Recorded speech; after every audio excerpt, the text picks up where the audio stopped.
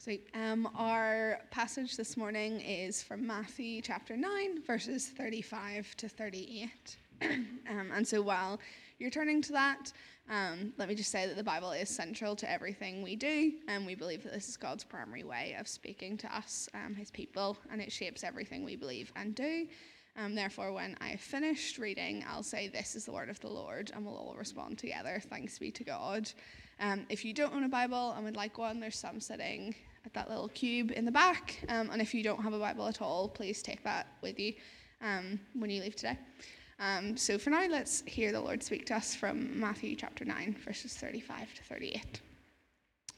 And when Jesus went throughout all the cities and villages, teaching in their synagogues and proclaiming the gospel of the kingdom and healing every disease and every affliction, when he saw the crowds, he had compassion for them because they were harassed and helpless, like sheep without a shepherd. And he said to his disciples, "The harvest is plentiful, but the laborers are few. Therefore, pray earnestly to the Lord for the harvest to send out laborers into his harvest." This is the word of the Lord. Thanks be to God.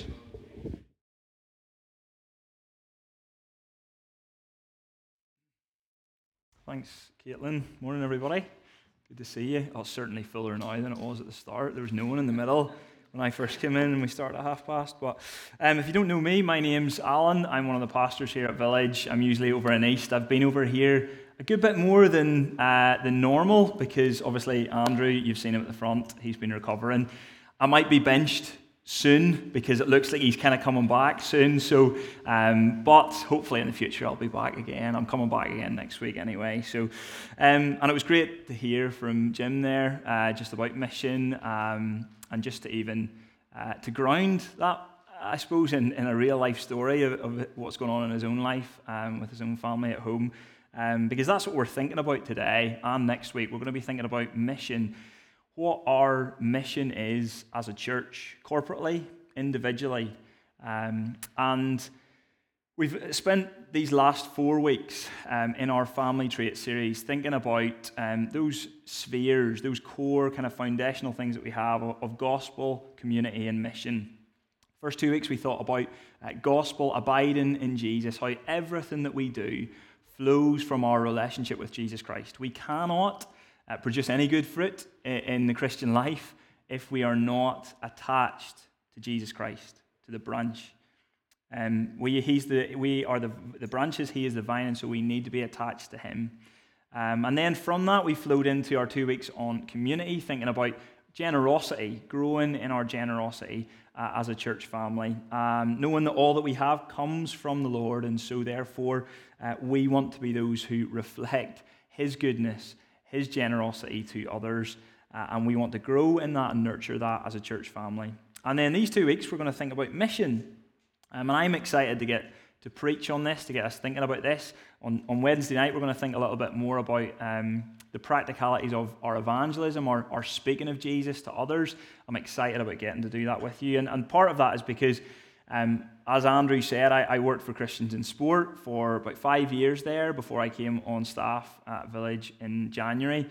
And part of my role in coming on staff was to be able to teach, but also to help us think a little bit more about mission, our missional living as a church, our evangelism as a church. And so I'm excited to get to do this with you guys over here in South as well, and to help us think about what our mission as a church really is. And that's where I want to start.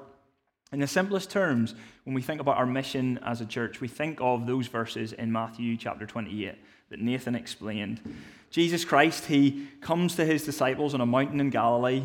He's died on the cross. He has risen to life again 3 days later. And this is his final sort of team talk to his disciples before he leaves this earth and he ascends to heaven to sit at the Father's right hand. And he sends his disciples then out on a mission to spread the kingdom of God to the ends of the earth.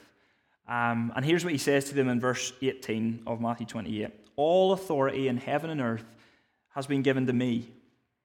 Go, therefore, and make disciples of all nations, baptizing them in the name of the Father and of the Son and of the Holy Spirit, teaching them to observe all that I have commanded you. And behold, I am with you always to the very end of the age." Here's your mission as my disciples. In light of who I am, in light of the power and the authority that I possess, go from this place and make disciples. Make followers of me. Be my ambassadors in this world.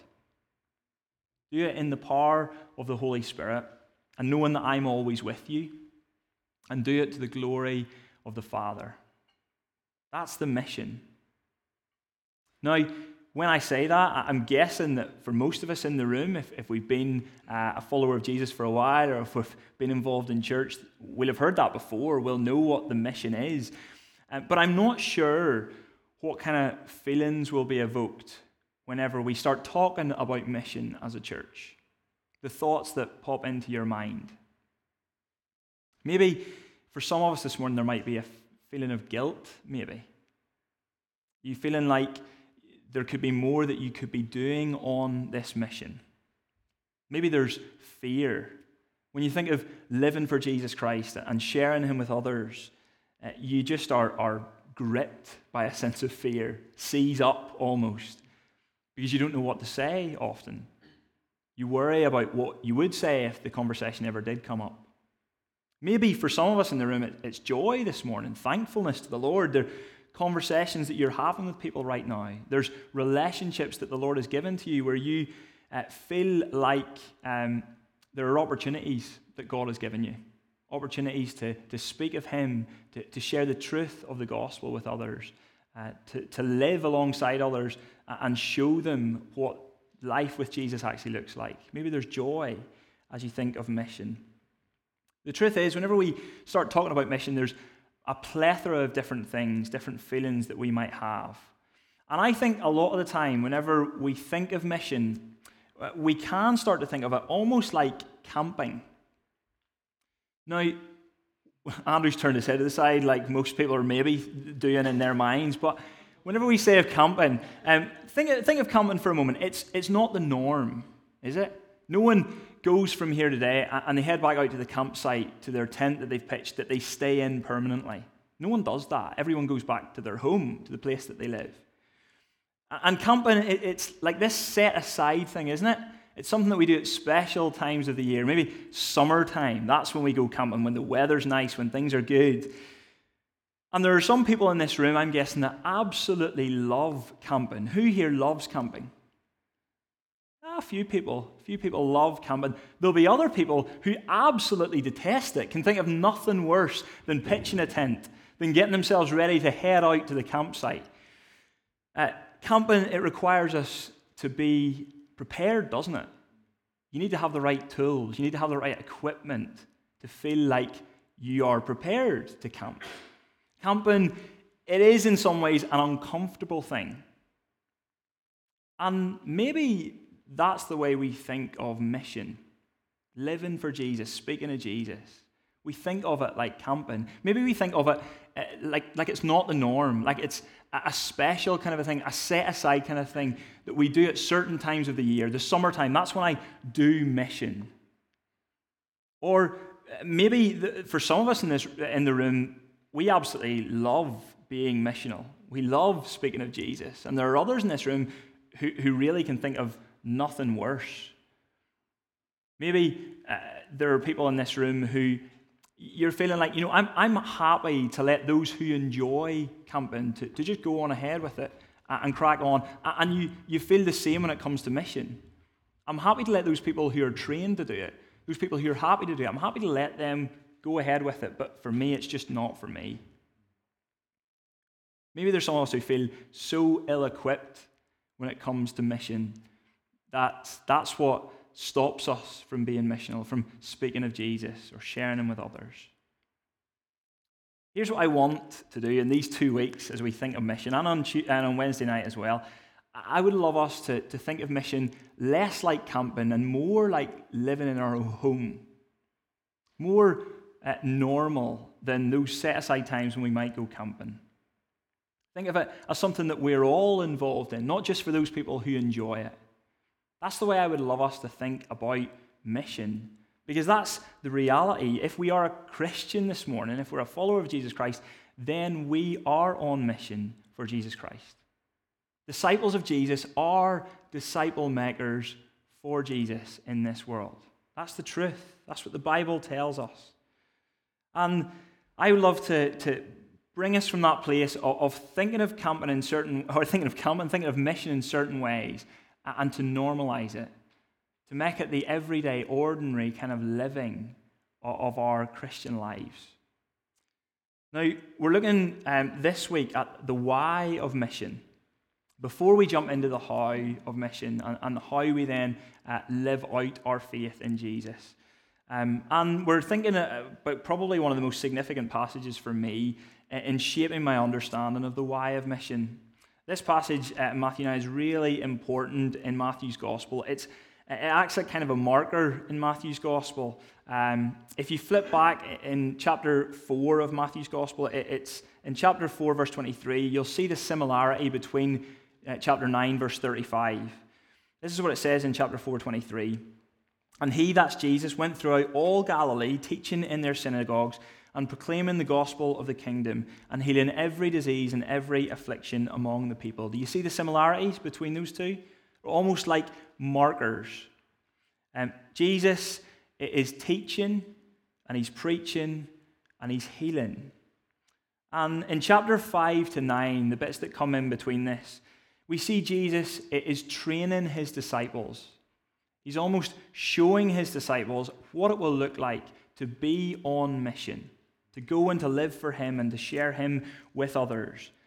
And so in chapter 9, verse 35 to 38, the disciples are going to hear from Jesus Christ here at this crucial point on what it looks like to go out into this world, to live for him, and what it's going to be like as well, before he then sends them out on mission in chapter 10, as you look at that. And so these are significant, important verses in the whole context of this book. Now it's going to be time for the disciples not just to watch Jesus Christ, not just to listen to him, but now it's going to be the time for them to get involved in this mission. And here's the first thing I want us to see this morning. Verse 35, I want us to see Jesus' example on mission. Jesus' example on mission. Look what Jesus is doing. Jesus went throughout all the cities and villages. It's so easy to ignore that as kind of a throwaway statement, but it's so important that we get how significant this is. According to a historian of the day called Josephus, Galilee, this place that Jesus was in mission, had 204 cities or towns or villages, each of them with no fewer than 15,000 people in each town or village. So that's a large population that we're talking about, almost 3 million people. And Matthew says Jesus goes to all of those places. He doesn't leave a single place out on mission. Now, Northern Ireland has a population of about 1.8 million people. So that gives you an idea of the scope of this mission. Imagine doing a mission trip around all of Northern Ireland, not leaving anybody out, any place or context out, reaching the high flyers in Belfast city centre, the people in the council estates in Ballymena, the farmers out in the fields in Larne, the fishermen in Enniskillen. I realise I've been in Giggle there, haven't I? So I apologise to the high flyers in Ballymena as well. But imagine not leaving any of those people out, any context on this disciple-making mission. It would be a huge task. But Matthew says that's the example that Jesus sets. It's what he started doing in chapter 4, verse 23, and it's what he has been doing throughout these last number of chapters, going throughout all of Galilee. No exclusivity. And this is really important for us to think about as a church, because God's mission that we're called to be part of, it doesn't just mean reaching people like us, people who look like us, or people who sound like us, people who dress like us, or have interests like us. And maybe this is something that we need to think about as a church in the context that we're in the city that we're in here in Belfast. What does it look like for us to go and to reach people of a different socio-economic background? People from a different side of the road, to put it like that. What does that look like for us as a church? We hear the echo of what Jesus is doing here in Matthew 28 and what he says to his disciples, make disciples of all nations. In one sense, that is all nations of the world, to the ends of the earth, he says in Acts chapter 1, verse 8. That's where you're going to take God's kingdom. That's where it's going to extend to. But in another sense, this word, all nations, it's the word ethne, which is people groups, different people groups. And Jesus is saying to his disciples here, God's mission is to reach every different places, from all different walks of life, all different people groups. And look at verse 35 again. He shows what God's mission looks like. And Jesus went throughout all the cities and villages, teaching in their synagogues and proclaiming the gospel of the kingdom and healing every disease and every affliction. He's going to them. You notice that? Jesus isn't calling them to himself. He does that at other times, but here on this mission, and what he's showing his disciples, the example he is setting, is that he is going to the people. He's going to where the need is, to the streets that they live on, to the places of reference that they are comfortable with. And what's he doing? Well, it boils down to two things, really. Speaking and showing. Speaking and showing. He's speaking, he's teaching in their synagogues, proclaiming the gospel of the kingdom, that God's promised Messiah, his promised king, has finally come. Like lifting people out of their affliction and suffering, giving people a taste of God's kingdom here on earth. And it's no different for us. Throughout the New Testament, especially the book of Acts, we see that the disciple-making mission of this church is to speak of Jesus and to show Jesus. To speak of God's kingdom and show God's kingdom. We proclaim the good news of the gospel, that Jesus Christ has come, that he has died and risen to life again, and that through his death and resurrection, we can be lifted out of our sin. We can be lifted from eternal death and given the hope of eternal life. That's the message we proclaim to this world, the good news of the gospel. But we also show with our lives the good news of the gospel, how the gospel transforms us and unites us. We give people a taste of God's kingdom here on earth and show how the gospel makes sense of life. And the best place for us to do that is in community, together. Which is why we as a church, we talk about mission through community. We gather as missional communities across our city. We share the gospel and we share our lives with others. And as we do that, people hear the truth of the gospel, but they actually see the truth of the gospel lived out in us. They see the love that we have for each other. It's interesting, there's a book, called Evangelism in a Skeptical World. It's written by a guy called Sam, an evangelist, and he talks about how community has a powerful role in forming our beliefs. So, for instance, imagine I stood in a room full of people that you know and you trust, and I tell you that I've built a working time machine. You'd think I was crazy, nuts. What are you on about? But imagine half the people in the room that you know and trust say, yeah, I've seen it. I've been in it. I've experienced it. It's amazing. You'd start to think, maybe there is something in this. Suddenly the story becomes more plausible, doesn't it? Now, imagine all the people in the room. They're saying that they've been in it, they've experienced it. You're the one who is the outsider now because you don't believe that I've built a working time machine. Can you see how the story becomes more plausible because of community? Here's what Sam Chan says. People will find a story more believable if more people in their community, their trusted friends and family, also believe this story. This is where we see the value of mission through community, merging friendship spheres, inviting friends who don't yet know others who do, others in our community here, going to the pub together, going to the coffee shop together, playing sport together, doing the normal, natural things that we do every day, but doing it with gospel intentionality, inviting others into it. And as those relationships form and develop over time, the believability of the gospel, if you want to put it like that, it becomes more plausible to those people who don't yet know Jesus. This takes time. It takes sacrifice and effort. It takes intentionality. It's not a silver bullet by any means when it comes to mission, but it's something important for us to think about again. So much more that we could say in this, but time doesn't allow me now. But very simply, here's what Jesus shows on mission. His example is that he is speaking about the kingdom of God, about the king, and the mission is to show people the kingdom of God. Let's look secondly at the motivation on mission. Jesus' motivation on mission. What is it that motivates him on mission? Why is he doing what he is doing here? Well, look at verse 36. Look at his attitude. He had compassion for them, for they were harassed and helpless, like sheep without a shepherd. Crowds of people are following Jesus Christ. He's gaining a bit of a reputation for himself. Could have been thousands of people. And Jesus turns and he looks at this crowd of people, and it says he had compassion for them. That word compassion, it's really strong and emotive in the original Greek. The word is gutso, which we get our English word gutted from.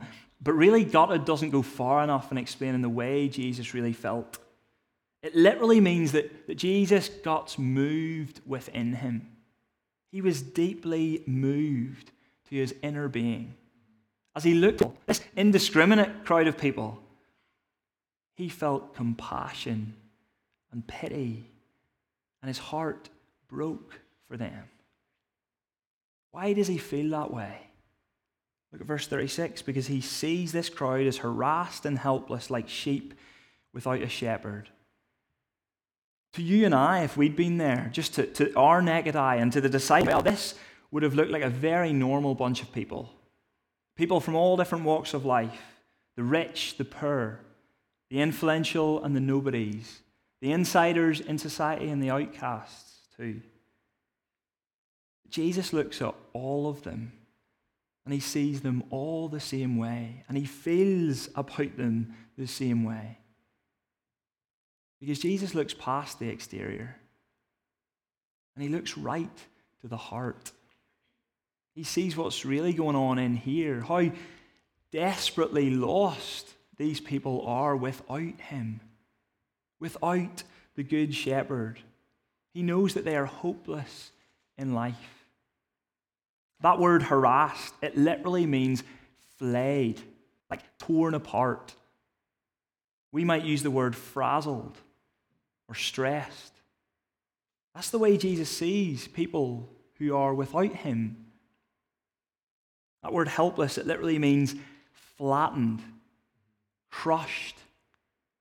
We might say burdened, wearied. And doesn't that describe so many people in our city of Belfast? Frazzled, stressed, weary, burdened by the pressures and struggles of life, whether that be sickness or financial difficulties, the stress of a job, broken relationships. Life is hard in so many ways. And a lot of the time, people are just good at hiding it. They put on a good front, which is why we don't always see Jesus. Jesus sees past all of that. He looks right to the heart. He sees harassed, helpless sheep who are lost without him, and he feels deep compassion for them. And here's the thing. It might be easy for me, if I'm a Christian this morning, to read these verses and to forget that I am one of those sheep. Forget I'd still be one of those lost, harassed, helpless sheep, but for the grace of God and Jesus. But for the compassion and love of my Savior. I need to remember this morning that Jesus once looked at me and he felt compassion for me. His heart broke for me. That's what motivated him to leave the glories of heaven and come to this earth, to sacrifice himself on the cross. It was for you, and it was for me.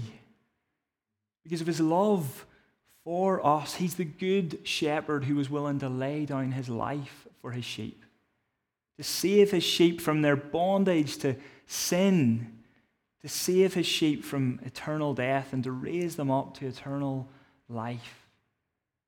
How I need to be reminded of this every day, the compassion and love of my Savior Jesus. That's what motivated Jesus on mission. And I realize that as I say that, there might be this sense of conviction. There always is for me as I read these verses. Because if you're a Christian this morning, we don't naturally feel that kind of love for others. We don't see people the way Jesus Christ does.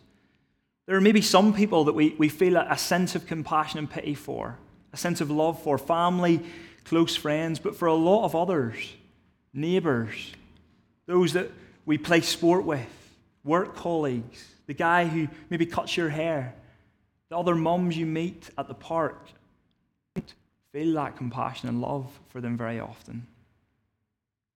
And I think it is because we don't see people like Jesus does.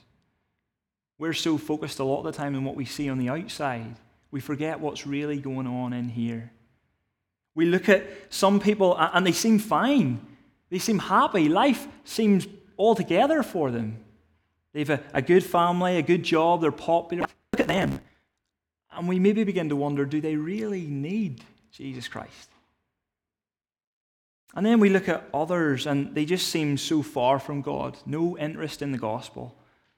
Their life maybe is a mess, and we find ourselves wondering, how could they ever become a follower of Jesus Christ? Too far gone. To our shame, we say things like that. Maybe not verbally, but we maybe think them in our hearts. But we need to remember the truth. There are countless people around us every day that we rub shoulders with every day. And without Jesus, they are sheep without a shepherd, harassed, helpless, and lost. There was a guy called Dwight Moody, an American evangelist in the 19th century, who came to London for a big evangelistic event. And when he was here, there were several British pastors that wanted to go and meet this guy because they wanted to find out how someone who was pretty poorly educated was so effective in winning thousands of people to Jesus Christ. And Moody, he took 3 of those guys to his hotel room, and they stood in London. They looked out. And as they looked out, Moody said to them, he asked them, "Describe what you see, men." And one of them said, "I see a man wearing a top hat, a woman sitting on a bench with old clothes on, some kids playing with a ball." And then Moody, as he looked out of the window, he had tears rolling down his cheeks. One of the pastors turned and said, "What do you see, Mr. Moody?" And he said, "Brother, I see countless thousands of souls that will one day be lost forever if they do not find a Savior in Jesus." We're not all going to be like the great American evangelist Dwight Moody. But I wonder if there's something that the Lord will awaken in our hearts that we see alive in His compassion, love for those who are lost. And it's so much harder to feel that tenderness or that compassion for others if we feel distant from them, which is one of the reasons I think we see Jesus going so much to people, on the move all the time in the Gospels. Perhaps one of the practical steps that we need to take in our missional living is just simply to be more intentional in sharing our lives with those who don't yet know Jesus. Being more than just acquaintances with people. Developing genuine, meaningful relationships. I've been so convicted over these last few weeks as I preached this in Easton and thought about it more. Because a couple of years before COVID, and rugby for me was one of the places in life that was just naturally a brilliant place to have relationships, meaningful relationships, deep relationships with people who don't yet know Jesus Christ. And I've realized it's so easy to just congregate as Christians, to just get together with other Christian friends and never to spend any of my time, any of my week with those who don't yet know Jesus. For me, it's trying to work out where the mission fields are that God has called me to be now. When rugby has maybe been put to the side for now, where are the places that God has called me to be and to live and to share my faith in Him? Just like what Jim was talking about, the people on my street, the people who are there leaving off their kids to nursery school when I'm leaving off mine. People I play football with on a Monday night.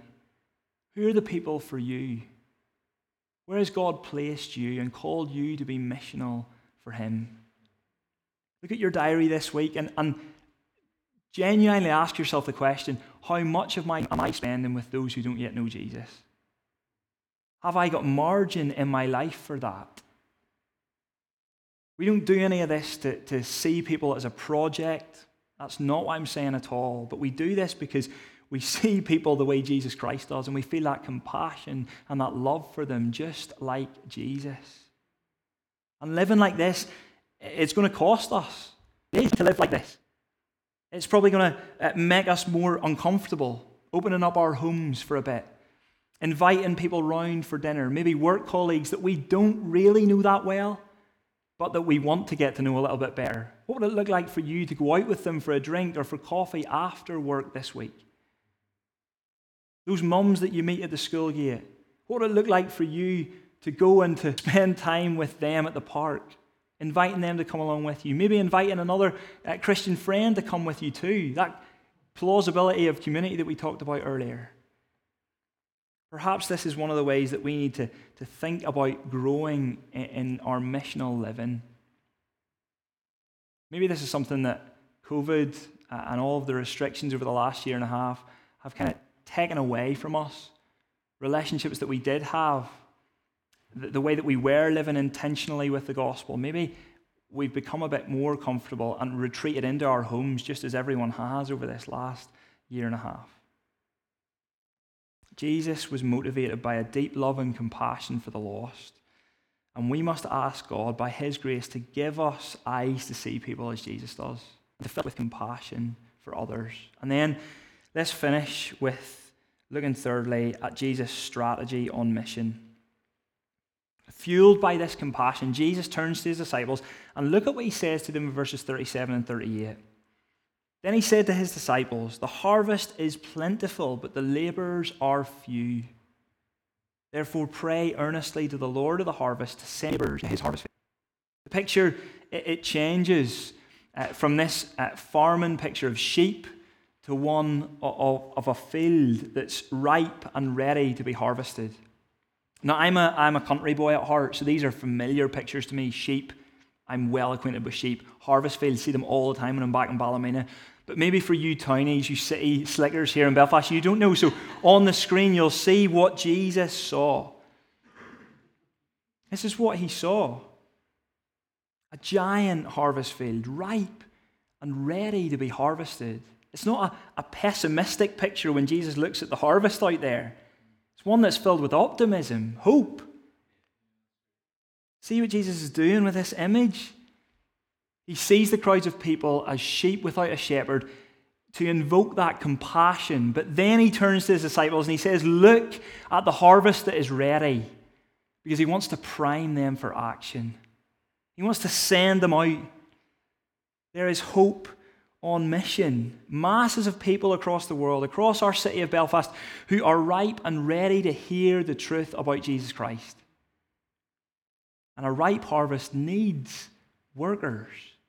Do you notice how Jesus doesn't call them believers, or he doesn't say that believers are few or that Christians are few? He says workers are few, laborers are few.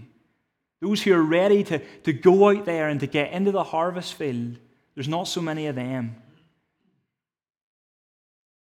We're 60, 80 people as a church in this room, a tiny number of people in a small corner of this big city. And maybe you're thinking what the disciples might have been thinking back then. What are we going to be able to do, Jesus? What could we do in this harvest field? And look what Jesus' brilliantly simple strategy is on mission. Look at verse 38. Pray and go. Pray earnestly for more workers to be raised up to get out into the harvest field and go. In chapter 10, Jesus sends out his disciples. And in Matthew 28, he sends them out into all the world. And that's the great commission that has been given to you and to me this morning. Go, therefore, and make disciples of all nations. Pray and go. That's the simple strategy. And I can make it. But here is where mission starts. It starts on our knees before the Lord. We pray fundamentally because the harvest field belongs to him, not to us.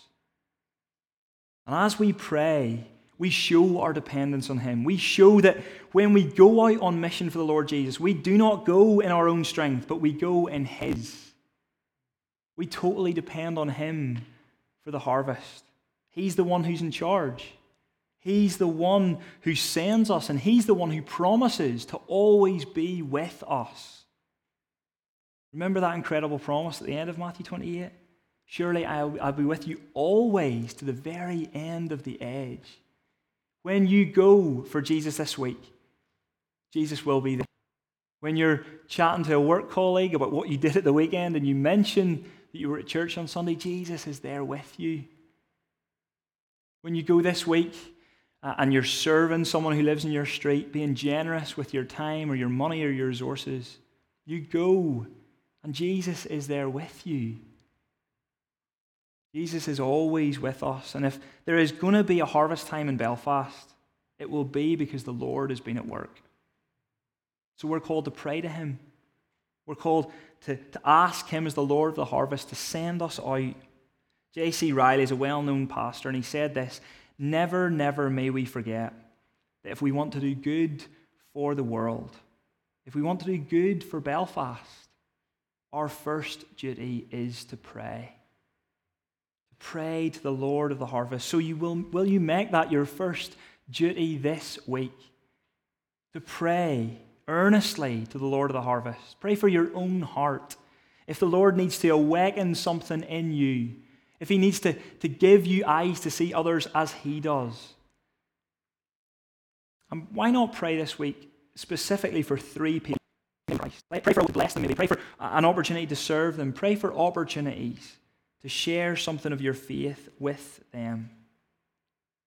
Pray for God to send you out, and pray that God would send others out into his harvest field as well. That he would raise up more church planters like Nathan and Emily in Belfast, in Ireland, but across the world as well. Pray for organisations like Avant, who are faithfully raising up leaders and sending them out into places that the gospel is so desperately needed in our world. And as we pray this week, as we pray, watch our confidence in mission be restored or renewed or strengthened. Because yes, the task might seem huge. The harvest is indeed plentiful and the workers are few. But Jesus, he possesses all power and authority in heaven and on earth. He has all power and authority to raise people from eternal death to eternal life. And he has all power and authority to win the nations to himself. He doesn't need us one bit, Jesus Christ, but what an incredible privilege that he sends us as his people into this world. And as we finish, the question you might be asking is, does this strategy even work? Do our endeavours on mission even make a difference? Well, I preached this passage in East a few weeks ago, and on that morning that we had a service in our church, the first that we've had in a long time, we baptised a guy who visited our church in May for the first time he'd been in a church building.